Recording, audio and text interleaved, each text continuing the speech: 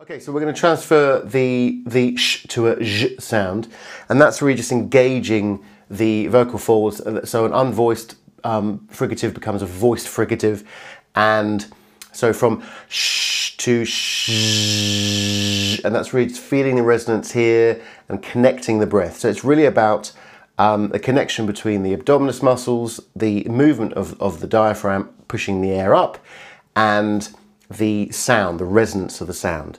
So after that, we'll be connecting the words to that sound. So all we'll be doing at the moment is creating resonance, all right, which is from here. Now, if you took your body wave and you just had the larynx, it would be very kind of sound.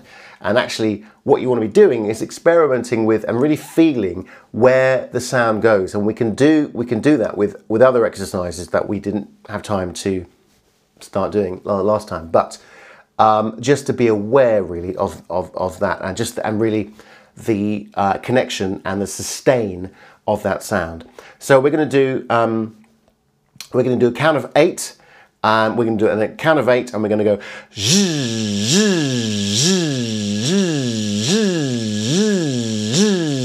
and then a long one,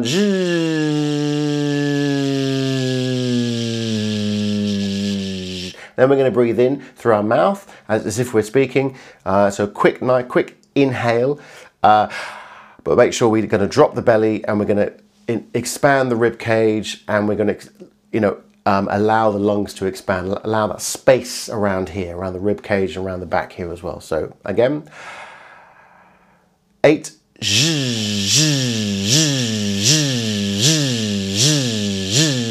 Long one.